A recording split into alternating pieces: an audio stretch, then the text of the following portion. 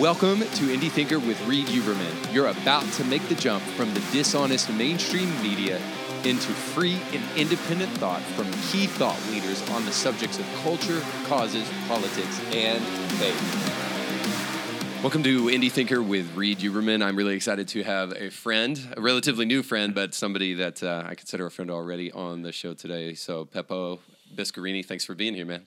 Thank you for having me. Appreciate it. Yeah. My pleasure. So the other day when we were talking at your house, just over dinner and stuff like that, we talked about some really, really interesting stuff that I think will help people kind of engage in some things that are very relevant. I want to talk to you about COVID since you're from Italy and you're just visiting here kind of temporarily and you're going to go back into the lion's den in just a little bit. I'd love to talk about kind of what happened from your perspective since that was like a real hot spot and a place where there was a lot of casualties and that kind of thing. And I want to talk with you mainly, not specifically about that, but mainly about some of the restrictions that were placed on you guys, because what you were telling me was like really, really super interesting. And I think it'd be interesting for people, especially in the United States, to hear what was going on in Italy during some of that really high curve time in Italy. But then also, too, I'd like to talk to you about just kind of what we're doing here at Indie Thinker, and then kind of the conversation that we had around the gospel, culture, and its impact on people and whether it should affect their head and their heart. And we'll kind of dig into a lot of that stuff. But before we do that, I would love to just get to know you a little bit better, let the audience get to know you too. So You have been an actor. You have been a model. You've done a lot of that stuff. You lived in LA for a while. And then you became this is the crazy thing. Like, I was thinking, how do I classify what you do? But like, we have the kind of silliest terminology in the American church for things. We call everybody a missionary who is not a pastor in the United States. I don't know if you've seen that, but needless to say, you're a pastor, a minister, and you work all over Italy doing a bunch of different stuff, and you're about to jump into some new endeavors there. So tell us a little bit about kind of how you came to the States, and then tell us about your conversion experience, about how Christ came into your life. Conversion is going to be a long one. Well, basically, the reason why I came to the States originally, that was back in 1979, was to actually train for the 84 Olympics. So I was a butterflyer, and at 15, I set a world record in long distance swimming. I was doing marathons. I was doing extreme sport before the term was even coined. It was kind of crazy. So you were awesome before awesome existed, kind of. Well, I wouldn't say I was awesome, but a kind of a crazy mind. Push the limit. How far can your body go? That was always kind of intriguing to me. And so when I had a chance to enter this world championship, was a long distance, was a 24-hour swim. I did. Wow. The federation actually shut me down because I was too young. So they said, okay, let's put you through some panels with some doctors, and if they give you a green light, then we'll let you race. So they gave me a green light, and I did it. Then I did some other crazy swim from Monte Carlo to Genova, which is another 187K, 115, 120 miles roughly. So crazy stuff like that. Nice. And then later on in life, I got crazy and I started doing what is called free diving, where you go deep underwater. Yeah, where you hold your breath for long periods of time. Exactly right. Hoping so there's to no come back. Gear. No gear. Well, only gear is the fins. So you power down and power up. There are different kind of competition. Some are done with a sled and a balloon. That's very extreme. Yeah. But power down and power up is the pure form, and that's what I was doing. I was the team captain at the World Cup. So how long could you hold your breath? I had a national record at 5:40. That was back in '98. How long can you hold your breath now? Now, not much, because I had COVID and actually had an effect on me. I can tell you that at the alveolar level, there's been some atrophy because I noticed, the shortness of breath. But probably now maybe pushing 5 minutes and hurting. Dang, that's still pretty good. I think I've got like a minute and a half, maybe. A lot of it is mental. Yeah. A lot of it is mental. Actually, I got to train the Navy SEALs between 1992 and 1996. And a couple of funny stories. I did a pattern with them where they would hold their breath in interval. It's called a box. You breathe in, you hold, breathe out, hold. And before I started that, I said, okay, go ahead and just hold your breath. And most of them came up within a minute. It was insane. So I started kind of teasing. I said, and this is the best we got. Because that particular team, actually, they were the best of the SEAL. They were, in essence, represented the SEAL team in world competition with wow. other military, units. And so, yeah, they were the best of the SEALs. And so I used to tease them, and they get all hyper and huffing and puffing. I say, that's exactly what you want to avoid. When you have adrenaline rush like that, it's going to just nail your oxygen. And so you take them through, a mental process of slowing everything down. And then I got him to do, I think the best guy did about 330 or so. That's nuts. So how much was your heart? How fast? Your heart drops. beat? Your heart drops. Actually, I've done a video to kind of check that, and at the start it was pretty high. Actually, it was around, I think, 82, 85, somewhere in there. And then as I was approaching 4 minutes, was already down to maybe mid 40s. And then toward the 5th minute was down around 32 or so. That's so crazy. Yeah.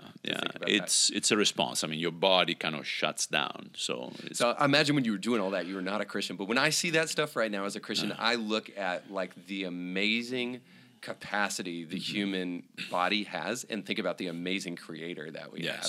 I don't know if you've seen any of these documentaries on these free divers, especially in like I think it's almost like third world countries, but I don't want to say specifically because I can't remember. I think Dying to Dive was the name of one of them, but these guys could hold their breath, I want to say, for like over 10 minutes.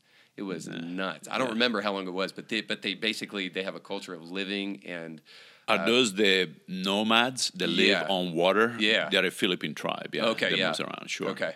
Yeah, I couldn't. It's been a while since I've seen that, and I think it's Dying to Die. But anyway, yeah. Lamboajo, I think, is the island where they kind of come from. Yeah. Yeah. So you've heard about these guys. Yeah. How long can they hold their breath? They're saying that, and I think BBC or some of those channels, kind of gloat with that. Yes. Because the official, there is official world records. And even at that, you have to be careful because whenever you take oxygen, if you have oxygen intake, you can do about 3 times what you normally would.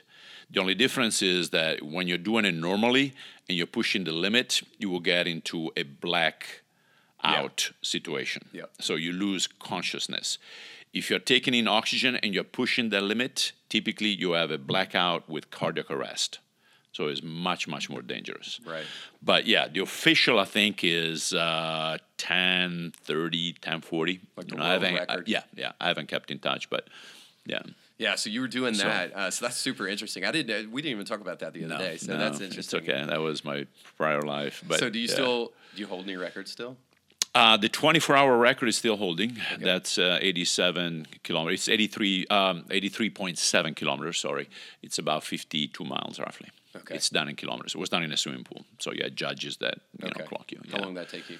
24 hours. The race is 24 hours. So it's a mental race, mainly. I mean, you got to be obviously in a good physical condition, but you're dealing with your mind going crazy. You're going back and forth in a 50-meter pool, staring at a black line, saying, "Oh, what am I doing this for?" Yeah. And so that's what I was telling you earlier. The fact that I was always challenging myself. What is the next goal? What is the next step? And it becomes almost a drug. Just like the person that wants to shoot up. Well, the adrenaline rush, or even worse, identifying yourself by what you do is a kiss of death. Mm-hmm. And so when I broke my back in January of '83, and that took me out of the games. That was really hard. Yeah. So I was a brand new believer, and I was screaming out to God, saying, "Why did you do this to me? Mm-hmm. That was my last goal, and you took that away." So instead of looking at what is the lesson to be learned, there was just anger. Yeah. That's my final goal, and you stripped me away from that.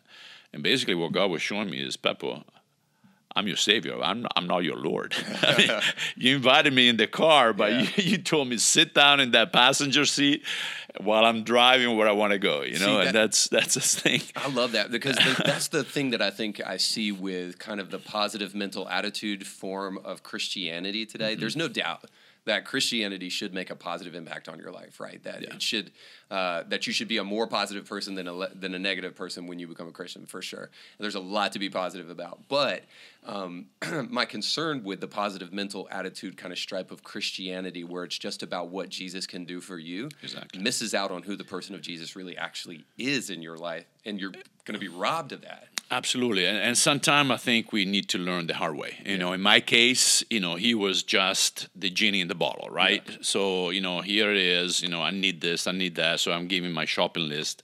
And, the cosmic God just dispenses whatever I ask for. And it's completely warped. So basically what he had to say is, no, I am Lord of everything, including your life. Yeah. So now you can ease into that if you want to, or you're going to learn the hard way. That's kind of like the TED Talk version of Christianity for our generation. Is like self-improvement to the point where you realize that, one, I think you have to admit, even if you're not a Christian, that kind of mentality could be very self-centered. You get really self-absorbed in just being the best that you can be, and you're focusing on you so much that you forget that your life can make such a difference in the lives of other people.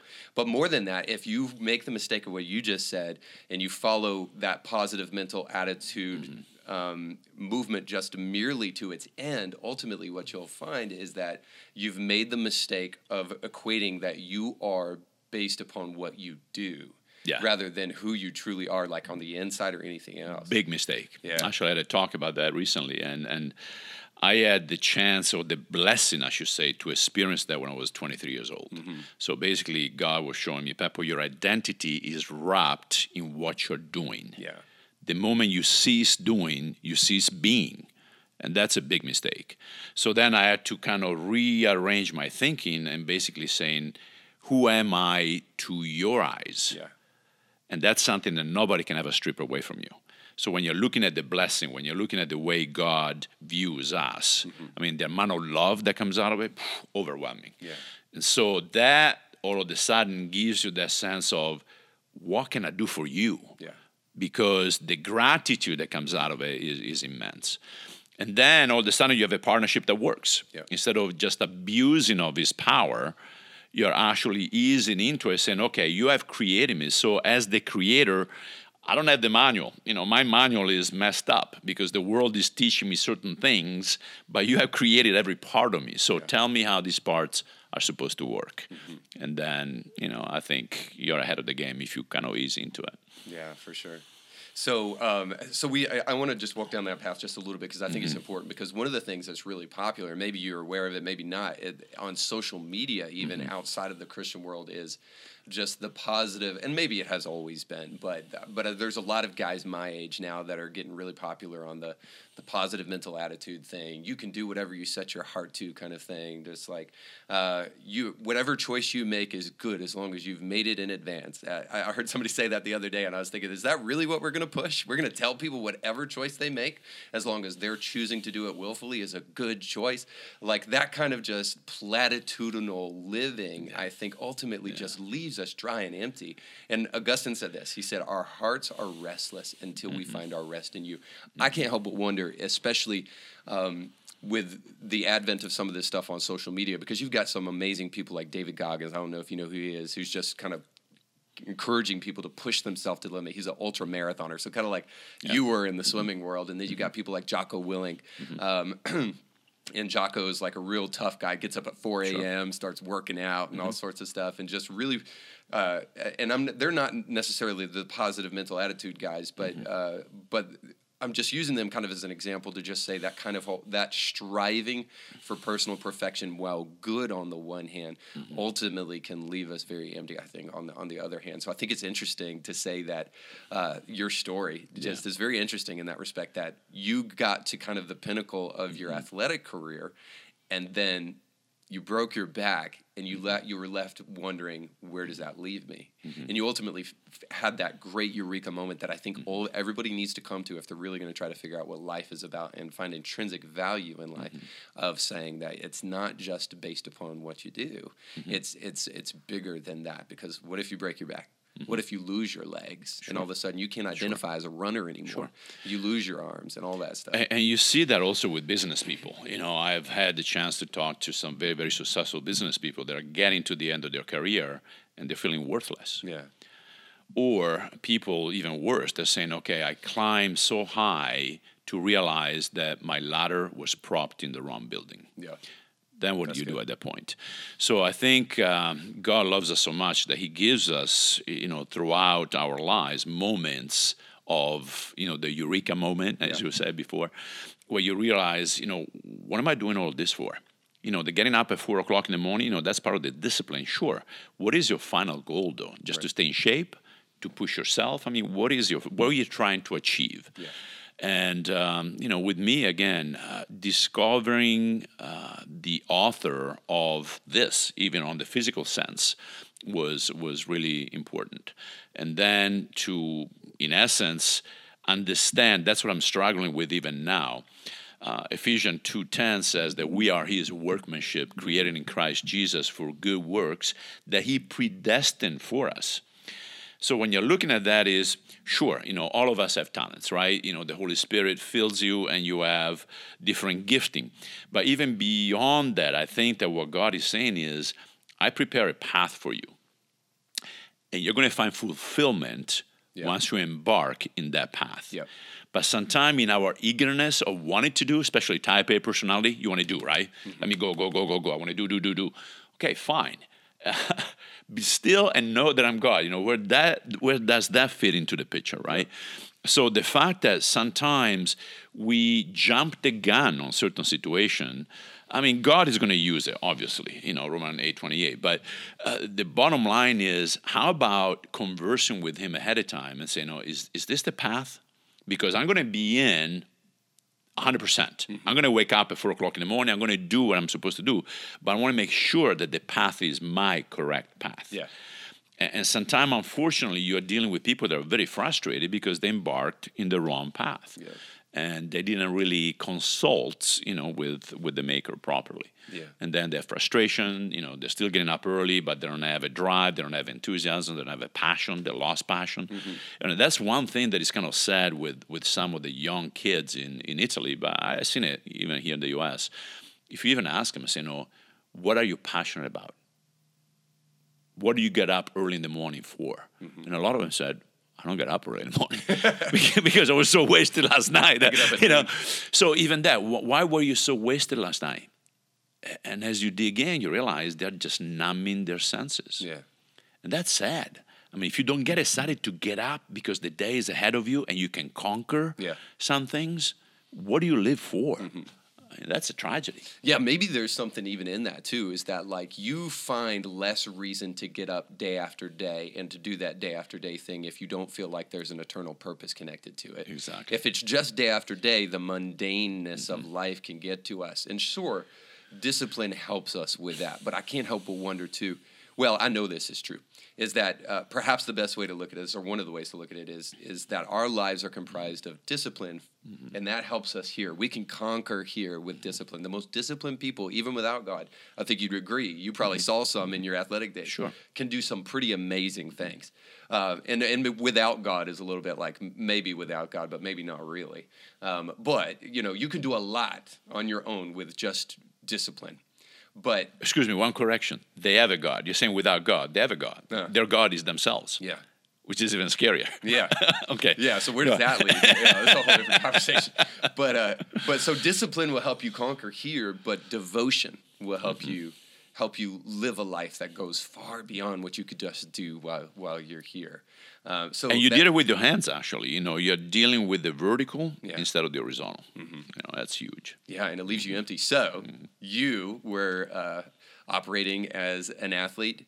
So you came to Christ in the middle of that career shortly before you I did. I grew up in Italy, obviously, with the institutional religion there, and I wanted to be active even at that. So when I was 6, I was an altar boy. Then by the time I was about 11, I started being a reader of the Word up in front, and actually seeing things from that perspective. It made me think. Because I was looking at the crowd and I would see people falling asleep. I would see people chatting. Or even myself, I was there for the wrong reason. I'm looking at the little girls in the choir. Yeah. So by the time I was 15 and I had that opportunity of having that record, you start having media, on you. And I'm thinking, my shoulders are not big enough to carry this. I need to find power. Mm-hmm. I couldn't find it in the church, so I went to the occult. I said, okay, maybe it's over here. So I started dabbling with the occult, saw power there, but it was scary. Mm-hmm. So I had that dichotomy for a while, looking for answers in life. I want to get to the money shot, but I do got to ask you about what Okay. you saw, because I think that would be interesting for people to see too, to know that there's On the dark side? Yeah. So on the dark side, I just started out by reading some books on mind control and whatnot. But then I was kind of intrigued, with seances, and I'd done only one of them because it scared all of us that were present. Literally, we saw some manifestation and we all freaked out and said no more. But many times it was weird because I would have certain moments where something from within would draw me toward a mirror. So I would be looking at a mirror, staring at my pupils, and then all of a sudden it's almost as if you were going inside of you, and everything was completely black. It's weird. And then you're feeling almost like a volcano erupting. You know that if you continue to focus that way, something is going to happen, and I would just cut it off because I was scared. But I had strange things, happening in that realm. But then when I came to the U.S., I decided I'm not going to go to church anymore. This is it. And I almost threw a challenge to God. Kind of an arrogant. It's pretty pathetic. It's part of the personality. But I don't see. Maybe arrogant is a strong word, but it was almost a challenge. God, I know you're there because I've experienced certain things with you in the past, but if you really care, come and get me. Mm-hmm. And that was my cry out to him. And then within about a week, something pretty intense happened. So it was kind of a Pauline conversion. Basically I was drawn back to that area where I threw out the challenge, which was a beach behind my house up in Northern California. And basically I felt enveloped by this power and was scaring me because I didn't know if it was evil or good. Mm-hmm. Remember, when I was doing the evil thing, I was kind of in control of it. I could shut it off. This was overwhelming. I couldn't shut anything off. Yeah. And that's why I was scared at first. And I heard the first sentence. Obviously, it wasn't a voice, like an audible voice, but it was much stronger than just a thought. Yeah. And was, in essence, saying, Peppo, you think you have a lot of friends, but you're alone. And that went right through my heart. I'm going, oh, ouch, that hurts. And I realized, on campus, I got all the girls hanging around, the guys hanging around because they want to meet the girls, but who cares about me? I saw some of your commercials back in the day. and then the second sentence was, Peppo, you don't know how to love others because you love yourself too much. Again, another stab right in the heart. Yeah. Realizing, many times I'm doing things for people, but am I really doing it for them or for my own self-gratification so that I can pat myself in the back? And then the third basically was, look at the qualities that you have, but give me praise and credit for it. Don't take it for yourself. And so that sensation went away, so I decided I better go to church, tomorrow. That was on a Saturday, so I went to church, and the message had 3 points. And the 3 points were exactly the same thing that I heard the day before. So that really caught my attention. I said, whoa, there is something going on. Obviously, you're communicating to me. And that night, I had a dream. I dreamed this girl, and I saw her on campus only once. So next morning, Monday morning, I go to college, and it was the first official swimming practice. And who shows up? This girl. So I go up to her and say, hey, my name is Peppo, and I had a dream about you last night. She was like, whoa, it was this weirdo, No boys. coming on like this.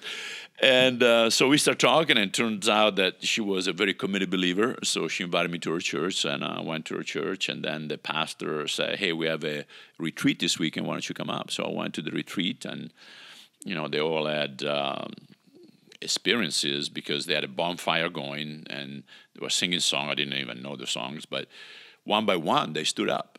And they said, I was saved 5 years ago. I was born again 3 years ago. Saved, born again. Came to my turn. I said, I have no idea what you're talking about. Yeah. Saved from what? Yeah. Born again just didn't make any sense, right? Yeah, we'll jump into Sometimes this, we but get all these cliches, and for a non-believer, it doesn't make sense. Yeah, we'll jump into this. But so you had here maybe, but not here. I didn't have much even in here. Okay.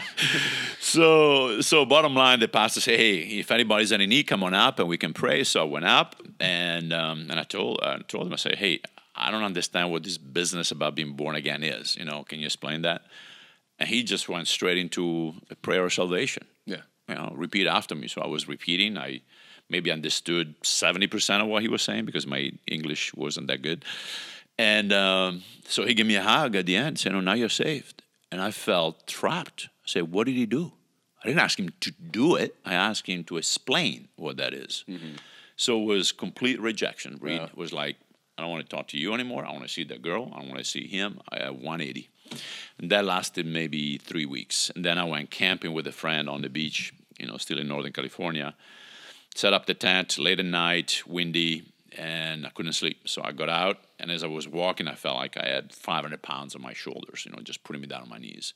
And my pride was just picking me up and saying, no, you on your knees, never. And maybe I did 3 steps, and I literally collapsed. And basically, I felt like God's hand just grabbing my heart and just pulling it. And I said, okay, I think now I understand. You want this. You don't want this. Yeah.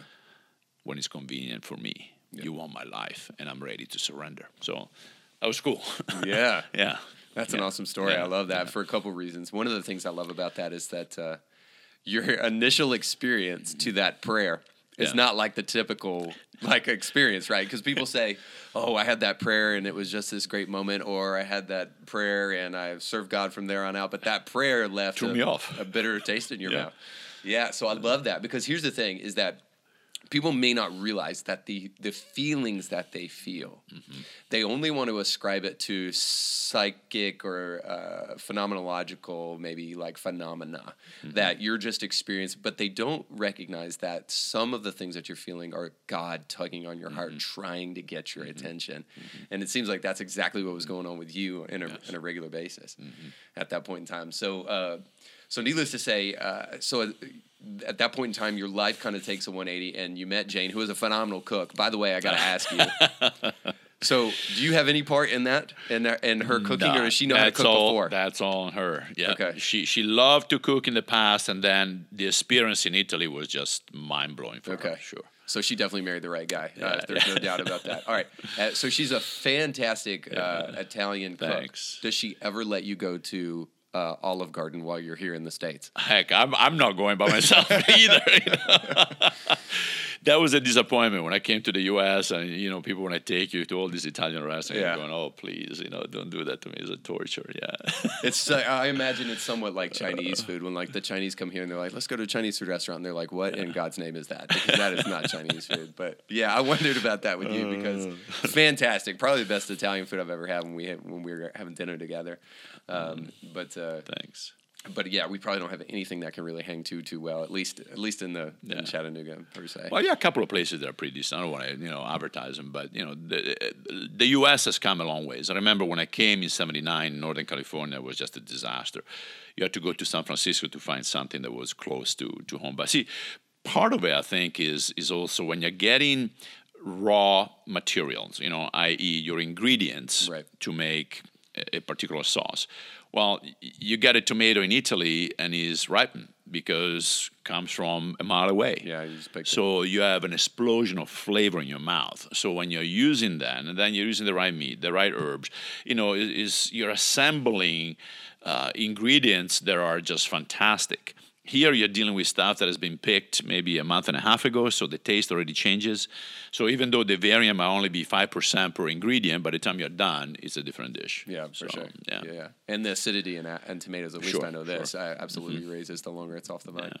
Yeah. All right, so I want to dig in with you to the kind of the subject of the head-heart issue with Christianity, because we were talking about Indie Thinker, and you kind of pushed back on me and you said, well, read, and I think this is relevant because the reality is I think that there are other probably Christians that I know who maybe watch the podcast or see what I'm doing or something like that, and they would say, Reed, what is the role of a podcast that's dedicated to help people think critically about these issues, when what we desperately need is for people to have a relationship or to have their hearts touched by God, and really need an experience with God more so than to have an education on who God is, and I thought that was a valid critique, and I wanted to just dig into that a little bit, because I know there's people who have that question, like, what is the role of the mind? What is the role of education in Christianity? And what is the role of critical thinking in Christianity and all that stuff? So you told me, and if you remember, you were talking to me about your context immediately with a lot of the people that you work with, especially in Italy, who predominantly are Catholic. And then a lot of people are going to have kind of a rough head knowledge of Christianity, but even statistically speaking, correct me if I'm wrong here, but statistically speaking, there's going to be people who say that they're Catholic but barely ever go to church. Like, I mean, Correct. like 60, what was it, 60% or something like that? Yeah, there are different statistics, so it depends which group actually does the analysis. You know, most of the time they tell, the general statistic is 97% of the people in Italy are Catholic. Yeah. So it seems like almost ethnicity and belief are kind of going hand in hand. Yeah. You're Italian, therefore you're Catholic. But there are some interesting things happening. I had a discussion with a friend of mine maybe 6 or 7 years ago, because I read some articles about this, about people being unbaptized. I don't know if you ever heard of that. No. Quite interesting. I've heard rebaptized, not unbaptized. Well, yeah. here's the deal, because you talk to a typical Catholic and you say, no, are you a Christian? And say, no, yes, I was baptized. So that's what they default back to, right? Yep. Okay, so I was 2 months old, 3 months old, 4 months old, I was baptized, therefore I'm a Christian. And then you're looking at their lifestyle and going, oh, whoa, okay, I don't want to judge, but the fruit that I'm seeing are leading me in a different direction. So having a discussion with this one gal, basically her daughter said, I wanted to be unbaptized. And apparently there is a document that the Vatican issues for a release, if you wish, of that person. Yeah. Because has been forced unto them unwillingly. You're an infant. You cannot say, hey, objection, I don't want this thing, right? So later on in life, some of these people have a chance to say, no, hey, get me off the books. So that kind of puts a big question mark. How can you say that you're a Christian just because you were baptized when you're an infant? Yeah. If now quite a lot of people are actually getting unbaptized. Yeah. See, so that's super interesting, yeah. Yeah.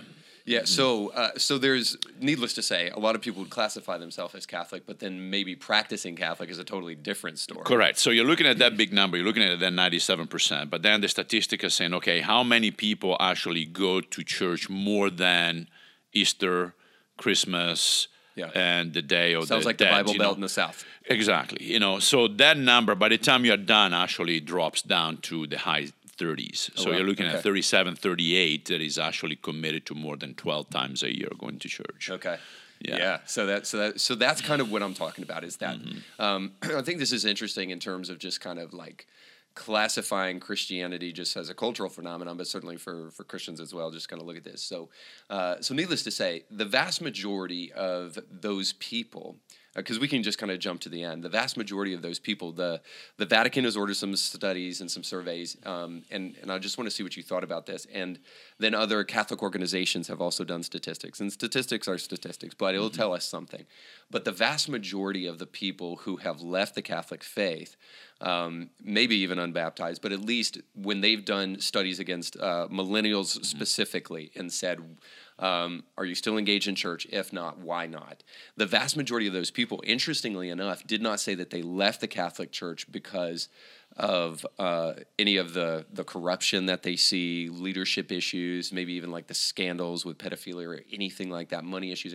The overwhelmingly, again and again and again, the reason that most people have left the Catholic faith has been because that they did not find a way to reconcile Christian faith with logic and reason. So I thought that was incredibly interesting.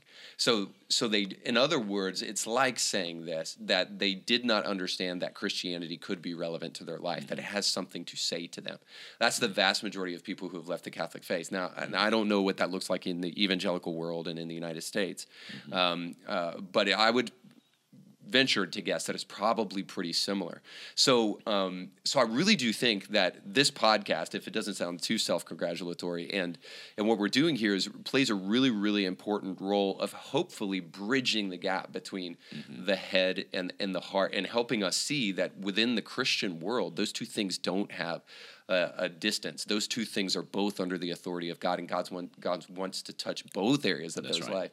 Now, for you and me both, we had phenomenological experiences. We had an experience with God that convinced us that the gospel was true. We believe that that's real. We believe other people can experience that as well. But then I hear other stories about people like C.S. Lewis, who initially came to Christ simply from an intellectual perspective. I think Ravi Zacharias too, although I know, scandal aside, his story was that way too, that before he really had an experiential relationship with God, he initially came to the gospel because it started to make sense to him. He started to understand it. I think this is super important too, because I know you've dealt with this as I have, that there's so many people who don't understand that it's not just superstition. You know, I heard somebody the other day classify faith as belief in lack of evidence.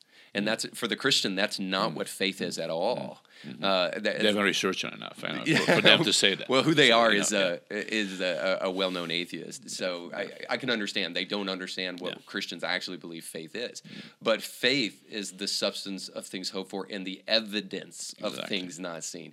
So I know you would say this too, that there's an evidence for the Christian faith, that if you take the time to research it and not just mock it or just treat it as though it's some mythological ancient religion that people who don't think for themselves still believe in. If you actually take the time to research Christianity, there's a lot of evidence there that I think wins the hearts of even the most hardened skeptic if they're really honest about that search. A couple of things, since you put so many things out on the table. The first one, talking about the youth in Italy, I had an example about 15 years ago. My own nephew went through confirmation. And the cardinal that actually gave the message, did a great job. So afterward, I just went in the back, to congratulate him. And we had a discussion. I told him, I said, I'm, a former Catholic, and I had a revelation. I was in the U.S. and I received Christ as my Savior, and I live, my faith through the Protestant, belief. And what was humbling was for him to say, "Please pray for me." Wow. So that was remarkable. A cardinal that is telling a Protestant, the enemy, please pray for me, right? Yeah. So that was beautiful. But then what he said, it really hit me hard. He said, and also pray for these kids, because probably we will never see 90% of them anymore in church. And I went, wow, what did you do to them? And in essence, he's saying, we just burned them out.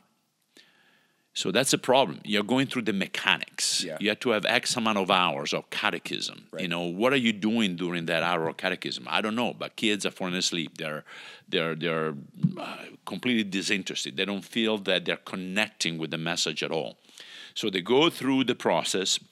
They go through the emotion and the hours because they need to have X amount of hours in order to do that sacrament, right? But, my nephew himself is an example of that. I mean, he just checked it out. So that's something that needs to be rectified, within the system. That's the first thing. And the other one I forgot because you put a few things out there. I said, I gotta pick up. There are. I think we're talking about sensationalism. Italian, especially in the southern part of Italy, they're very much sensationalist. So give me the miracle, and I believe whatever you want me to believe, which is a big problem, right? So that's another statistic that I read maybe 10 years ago. I was on a train, and I read this article, and I actually had a priest in front of me. So as I read the article, it was kind of disturbing. They were saying, who do the Italian pray to? And they gave a list of names. So number one was Padre Pio. Padre Pio was a friar that was born in the late 1800s, I think 1896 or so. He died in 1967. Supposedly, he received the stigmatas, and he did different miracles. So people were drawn to him. So 35% of the people were praying to him, number one. Number two, Mary. Number three, I think, was San Gennaro, which is the saint protector of the city of Naples. Number four, I don't remember, but I think Christ was either number 5 or number 6. Okay. He didn't even make the podium, poor guy. Not even the wooden medal. It's just insane. So I'm looking at the priest and I say, hey, have you read this article? He goes, no. I said, well, take 10 minutes, and read it. So he read it, and then I said, what do you think of it? And he said, it's our mistake. And I thought, well, that's kind of interesting. So we had a nice dialogue. And turned out that he was actually, he graduated with a degree in jurisprudence in law. So he was one of those that you pay if you want to nullify your marriage. Okay. There is a way of kind of moving through those, maze and get your marriage annulled. If you want to get out of it. But nice conversation with him, and at least he was taking some of the responsibility, saying, "No, we've gone wrong." Yeah. So what percentage did Jesus get on that? He was number 5 with maybe. I don't think he made double digits. I think it was like 9% or so. And that's the sad part, because then you're looking at the Christian consumer, who can give me what I want. Yeah. And it's completely warped theology. Yeah. God is supreme, period. Yeah. So. But I think we have the same problem here. We find the more we look at these things that we're probably more alike than we are different. I think we have the same problem here. But if that poll was taken, people would still put Jesus at the top of the list. The problem is they would put Jesus at the top of the list, but it would be a Jesus of their own imagination. It wouldn't be the Jesus of the Bible, the historical Jesus, the Jesus that revealed himself to the world. It would be the Jesus that they want him to be. The one that says, "Come and follow me," which means you give up everything. Yeah. Yeah, it's not the Jesus that says, "Take up your cross, deny yourself." They hated me, guess what? They're going to hate you too.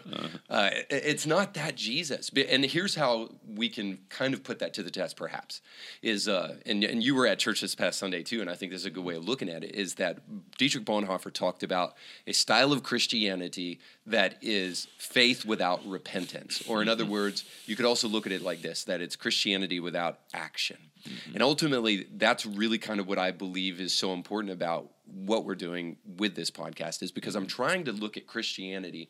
Now, it's just conversation, and I agree. It's got to go deeper than that. But at least I'm trying to grapple with current events, political issues, cultural issues, causes that are going on in the world that maybe even Christians don't know about. And I think all of that is incredibly relevant because at the end of the day, there is an element of the Protestant faith that has taught us justification by faith, apart from works. And then we totally throw works out the window.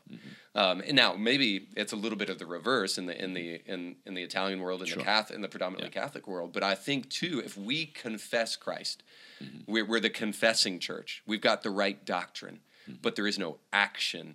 There is nothing that becomes salt and light in the world. There is no city on a hill that's shining a light into the issues of our day and making a difference in these issues. And we're just standing back in the church and using that as our corner to cower back into instead of going out into the world and allowing the Christian perspective to be heard on these issues, then I think that we're making the same mistake that you just kind of illustrated, where we are not engaging this next generation, we're not engaging the culture, and we're not even engaging Jesus.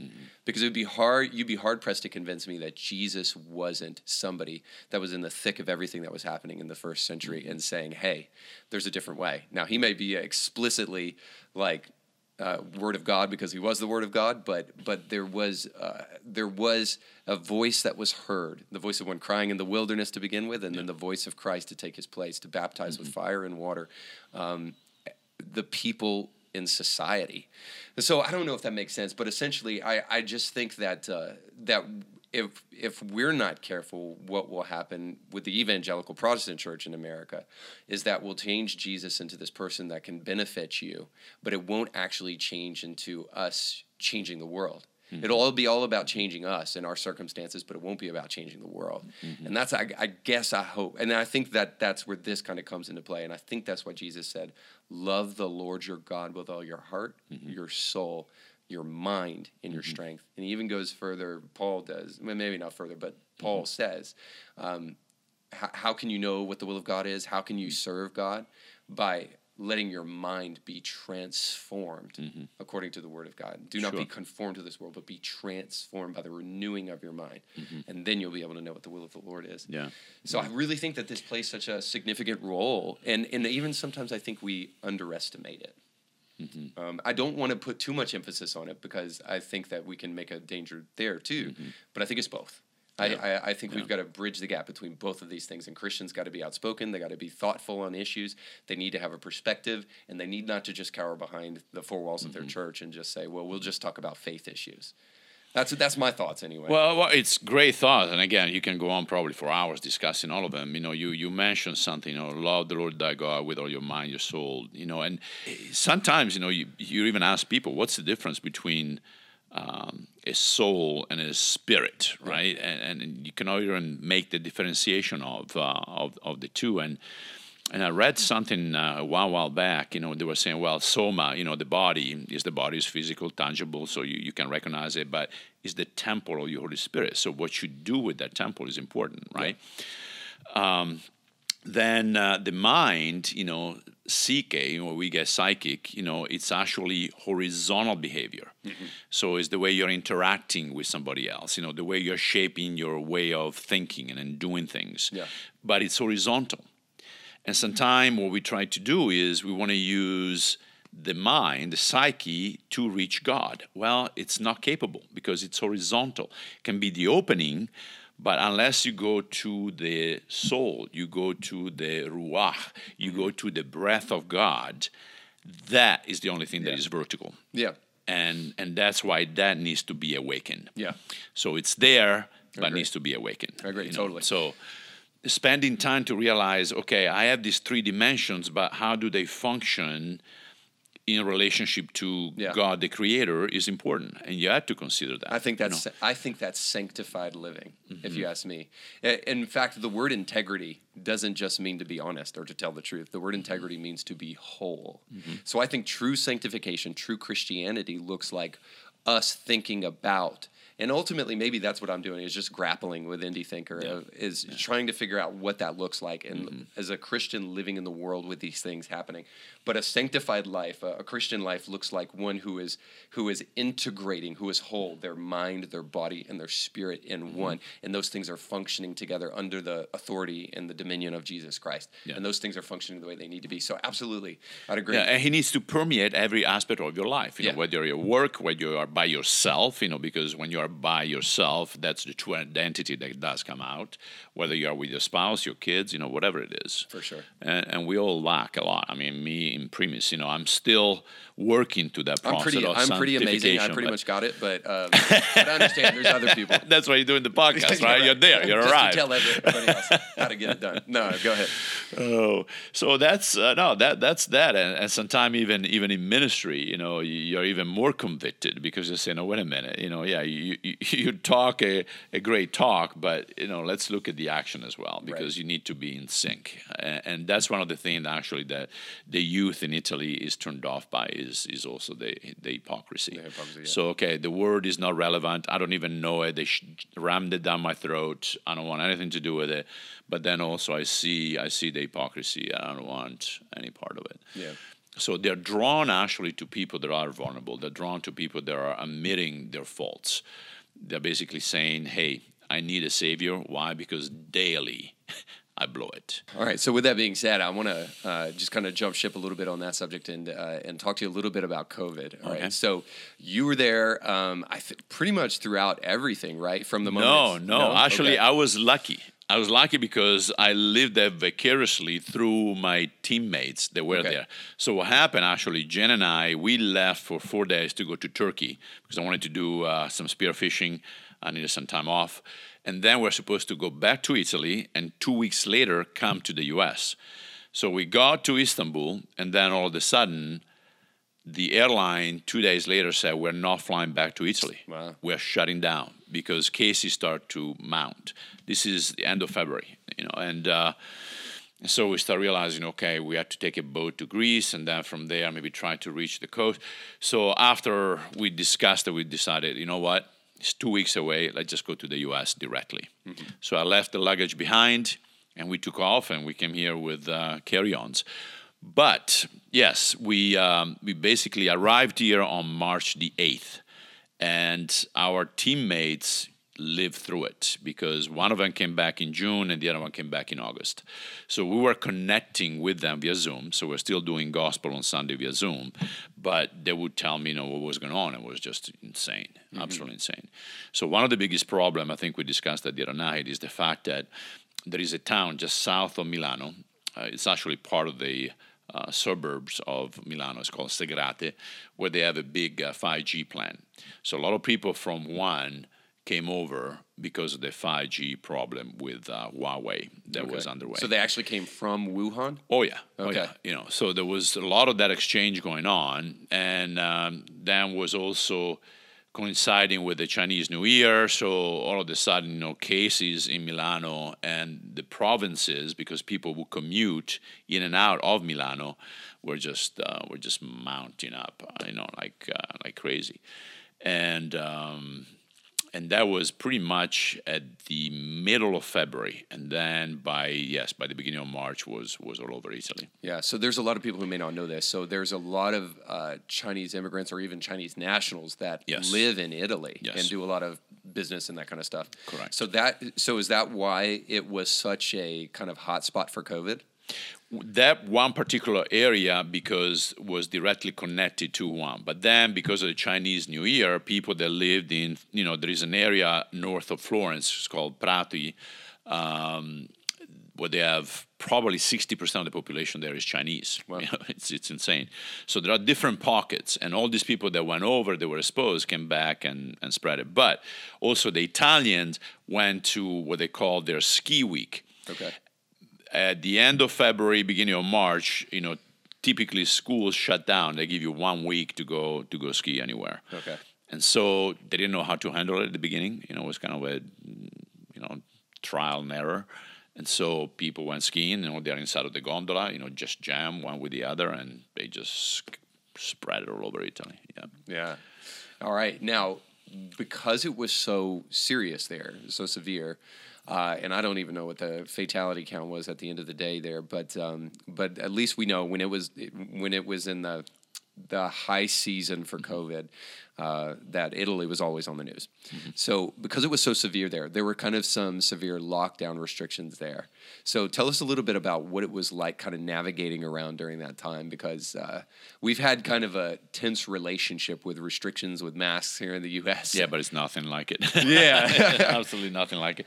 I mean, I talked to some friends, some Chinese friends, and they were saying, the lockdown in China was insane, where people literally were locked inside of the room from the outside. They were welding doors shut to keep them inside. Yeah. So Italy was not at that level. But basically, what they stated, for instance, you're allowed to go and get grocery, but it's only one person going and get the grocery. So if you were in a car with somebody else, they would fine you.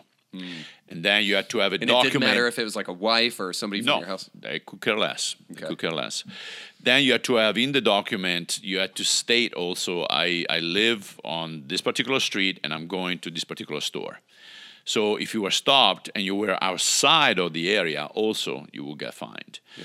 And then it got to the point even that they said maximum 200 meters from your residence if you're out walking. Okay, so a lot of people took the dogs out, so they borrowed dogs from neighbors, literally, to say, I got to go out, I'm going to go insane. And it was funny because I think I might have mentioned to you one of my guys, the guys in our group, in the church group, he has a good voice, so he put out a little jukebox, you call it, boombox, or whatever you call it, and started singing. Yeah. So he was doing his own concerts at night at 5:00, boom, and like clockwork. Thank God for people like that. I can only imagine. Yeah. It was just to maintain sanity. It was just nuts. And then they got to the point where all of a sudden they started using drones. Mm-hmm. I mean, that's how bad it got. Now that sounds so super like 1984 George Orwell kind of stuff, like sci-fi craziness. Yeah. So what were they using the drones for? To identify people that were just wandering around, especially in more remote areas. Okay. Mm-hmm. So would they use them to like maybe, I'm just guessing here, but would they use them to kind of like track the distance of people to make sure that they weren't going over the distance they were supposed to go? They get your identity. By the way, now everybody, I just talked to some of my friends last week, they're all getting electronic IDs right now. Yeah. They're required to get their electronic IDs. And they're still going through with... Is that to track people? Yeah. Yeah. Yeah. That is so crazy. So right? on that ID, they will actually start loading up information, i.e., have you been vaccinated, which type of vaccine, when did you do it, and so on and so forth. And now, is there any like kind of social acceptance associated in terms of like what you can and can't do based upon that card? Like, will they let you into certain stores? They are trying to limit travel. It hasn't passed yet. Okay. The EU had a certain article that was approved maybe 10 months ago saying we're not going to go down that path Yeah. of forcing people Yeah. to be vaccinated in order to travel. But now they are revisiting that particular article, and they're trying to push for minimum vaccination in order to travel. Okay. Yeah. So here's the thing is that I can see the benefits of some of this stuff. Like, sincerely, like, I understand that they may be coming from a good place with trying to say, like, perhaps, let's just say this. Well, they've been vaccinated, so let's not force them to wear a mask. I mean, they've been vaccinated, but that's probably not true, right? That's me. But that's the problem. You're vaccinated and you still have to wear a mask. Now Yeah. they're talking The same about thing here. using the mask through the rest of the year Yeah. and probably into 2022. I mean, here we're starting to experience some of this stuff. But, okay, so here's the question that I had, especially for somebody like you who's in the thick of that stuff, because I've really wondered about this and I've grappled with it, is do Christians have a responsibility to steer the course of history, the course of their government with their conscience, with their moral foundation in issues like this? So I understand we have to be careful because we're not going to conflate Christianity with local government or with the state or anything like that. We don't want to go back to Christendom, at least I don't. But I also think that, boy, this could get out of hand really quick. And especially people who have the right motives but are doing the wrong things. I wonder who's going to stop them from doing that if Christians don't stand up and really say something about it and voice their concern. And I want to hear what you have to say about that. But just for instance, we just had Artur Pawlowski. I don't know if you know who he is, but he's the guy that was arrested in Calgary for having church services that weren't socially distanced according The one in Canada? Yeah, the guy in Calgary. Yeah. And so I'm just thinking to myself, there's got to, like, this, even this kind of history of civil disobedience does root from Christianity. Like, the word Protestant means Protestant. That's right. And thank God for Martin Luther, a guy, I mean, he wasn't perfect, but thank God for a dude that was willing to kind of say, enough is enough. And I think we have a rich history of that as Christians. And I think that we might have a role in terms of the overarching oppressive things that can happen in the name of COVID. So what's your thoughts on that? Well, I think, aside from Christianity, I think nobody likes to be controlled. I mean, Italians are, infamous for that. You go back in history and you're seeing the guy on the hill of Tuscany with his own little army, and then the next guy, the next hill, he has his own little army. So all independent, So sometimes when you're thinking about, I think we might even mention that, thinking about Europe united, saying, are you kidding me? You cannot even put Italy together. But anyway, so we don't like to be controlled. And one of the things that happened most recently, as of Monday of last week, a lot of those measures have been kind of toned down because they realize that people start rebelling. Yeah. So I've seen videos that friends would send from Milano, from Firenze, from Napoli. They still have a curfew. So technically between 10 and 6, you're not supposed to go out and congregate. But, some of these videos, they're showing 10:30 at night, and you have maybe 1,500 people in the square. Yeah. Saying, we are not going to submit to this because it's nonsense. It's absolutely nonsense. So how far can they play with those cards?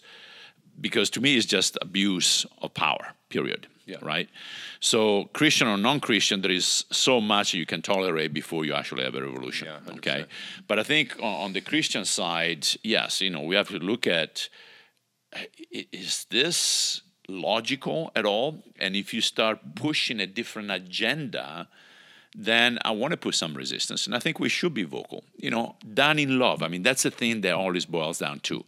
I've seen some ugly things done. And unfortunately, it's sad, but you have relationships that are strained even among believers because people don't see eye to eye, whether it's a political agenda or COVID, themselves. But I think it's not fair to tell Me, for instance, you got to wear the mask out of respect. I have an immune system. I gave blood, and they came back with the results. And I have my own antibodies against SARS-1, SARS-2, and SARS-2S. Yeah. So I cannot communicate that or receive it. So somebody can say, well, but the next person doesn't know. I know. And if you ask me, I tell you. Yeah. So what's the sense of me being restricted if I don't need to be restricted? Right. So I think there is a delicate shift there where you're made feel guilty if you don't respect. And that's the way they're looking at it. Well, you're not respecting someone else. Yeah. It's social shaming. Exactly right. Yeah. And my biggest concern, and I know I'm going to sound like a typical American here probably, but my biggest concern here is, maybe not my biggest, but one of them is the incremental encroachment upon liberty. Because I think the way that you take liberties away from people without revolution is slowly but surely, little by little. That's right. That's how you eat an elephant, right? One bite at a time. One bite at a time. Yeah. And it's the way you destroy this great constitution that's lasted for so long and kept us one of the freest nations in the world, inarguably. So there's that concern for me, sincerely, and I feel like maybe I'm just getting older and paranoid, but I feel like that concern more now than ever before in my life, that we have to understand freedom. Mm-hmm. We have to understand what true justice looks like, not just social justice, but biblical justice, and to understand what truth looks like. And before you reach a point of no return. That's right. That's critical. Yeah. So you incrementally dim the lights, and slowly but surely you can't tell. You know you're in the dark, and then at that point it's too late. But you think about people like Martin Niemöller, who said, I didn't say anything when they came for the Jews. I didn't say anything when they came for the Gypsies. I didn't say anything when they came for da-da-da-da-da-da. And then they finally came for me, and there was nobody left to speak. Mm-hmm. And so I don't want to exaggerate. Mm-hmm. I don't want to overreact. But that's also the thing that we say to ourselves to keep us in the darkness. Don't overreact. Don't exaggerate. And then all of a sudden we realize, we don't go to that place where we say, I told you so. And I guess I'm saying this because I sense things changing in our nation. Absolutely. I sense at an alarming rate. Yeah. At an alarming rate. And that's the thing. History kind of repeats itself. So if anything, let's go back and view what happened before. Absolutely. So that we don't repeat the same mistakes. That's a scary part. So a whole idea of cancel culture wants to tell you that. Let's remove all of that, so that we can have a fresh start. Wait a minute, then I'm not going to learn from what the past taught me any longer. And then you can tell me whatever agenda you want, and I have to, oblige. Is that how you say? Oblige? Yeah. Yeah. We have a moral obligation to fight injustice wherever it is seen, and to stand for the truth wherever it's seen. Now, here's the big problem. We live in a postmodern world, and maybe post-postmodern or meta-modern world, where we say, well, who is the one that's going to stand up for the truth, and who is the one to say that what the truth is?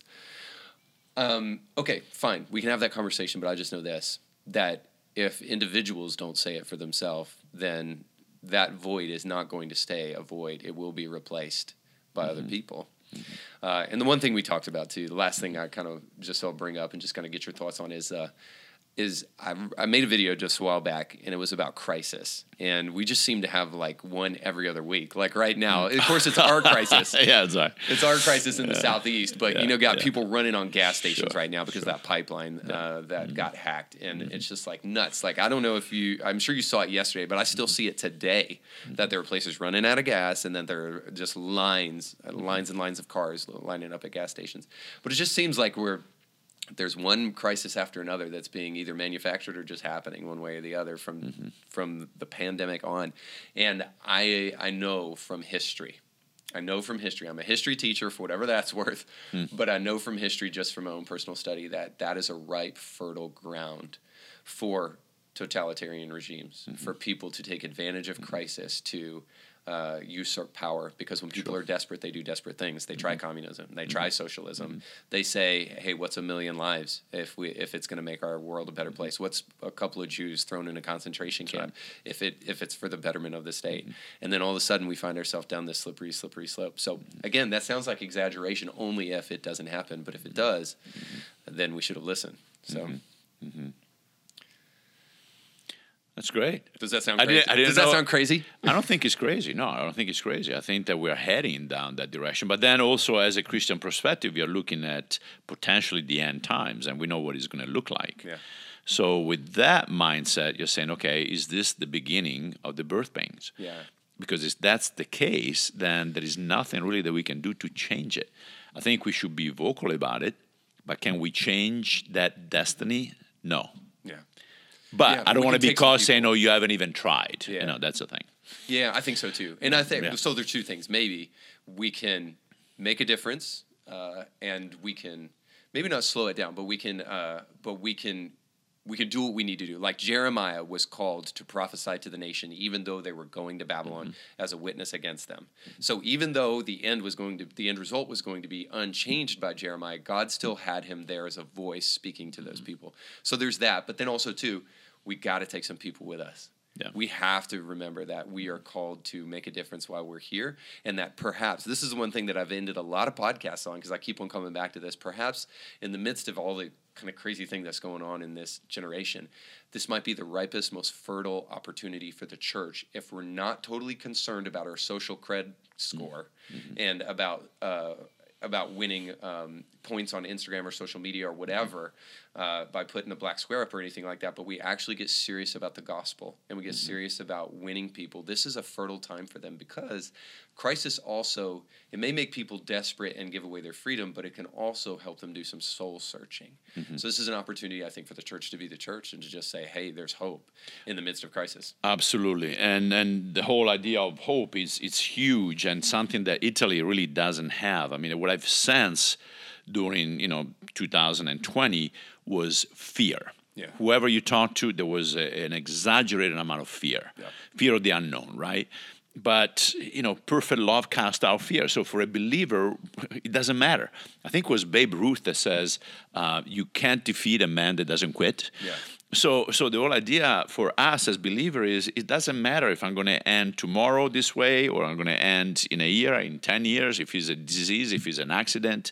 I'm in his palms, and that brings me comfort. So when I was talking to my Italian friend, I said, no, you can be overwhelmed by what the media is telling you because they're also changing their tune. So they don't even know themselves. So go with the truth. Yeah. And then you point him back to the truth, and you try to ground him in that truth that comes from above. And that truth will set you free. Yeah, amen to that, So, man. I was talking with somebody the other day, and if he's listening, this is for you, buddy. And he said, I just had to turn off the news because I just couldn't deal with it anymore. It's too much Depressing. emotional. It made me too angry, made me too depressed. Yeah. And here's the promise that we have as Christians, is that maybe you still need to turn the news off. However, it affects you differently. Because if your hope is only in this world, how hopeless are we? You're doomed. Especially right now where there just seems like there's a new crisis every day. But if you have an existential hope, an anchor for your soul that's bigger than this world, you can step back when everybody's running on gas prices and you're like me and you're looking for a home and there's barely anything in the market and prices are being driven up so crazy. We're headed towards inflation because of how much money we're throwing out to everybody under the Biden administration and all that stuff. And you can step back from that and say, God, you're doing it for my good. Like, there's no way you can do that except that you have an existential anchor called Jesus that's keeping your soul in the midst of the storm. Yes. And that's what we need at this hour. So, that said, thank you so much for providing that for so many people and the work that you're doing in Italy, especially for what you're about to step into with young people. As you kind of dive into that, I'd love to have you maybe come back via Zoom when you're back out there. Sure, I'd love to. Let me know what's going on, and if that statistic that we talked about is starting to shift a little bit based upon what you guys are doing. Yeah, it's his work, it's not mine. Yeah. But I'm making myself available like you are, because the mission field is not just another country. It's the moment you open your door and you get out. Actually, it's even inside of your house. Yeah. So, absolutely. Yeah, thanks for having me. Well, thank you for being a hero, All right. and thanks so much for what you're doing, and thanks for the time today. All right. All Ciao. right. See you, everybody. Our thanks again to our guests for being on the show today. Indie Thinker with Reed Huberman was brought to you by our sponsors. If you like what you heard today, please do us a big favor and give it a 5-star review and like it and share it with friends. And if you want to hear more awesome guests, make sure to check out past episodes. Indie Thinker is a nonprofit paid for by our sponsors and the generous gifts of people like you. In order to hear more great guests like you did today, please consider giving a tax-deductible gift by going to indythinker.org. And just remember, your voice matters, but infinitely more when you think for yourself.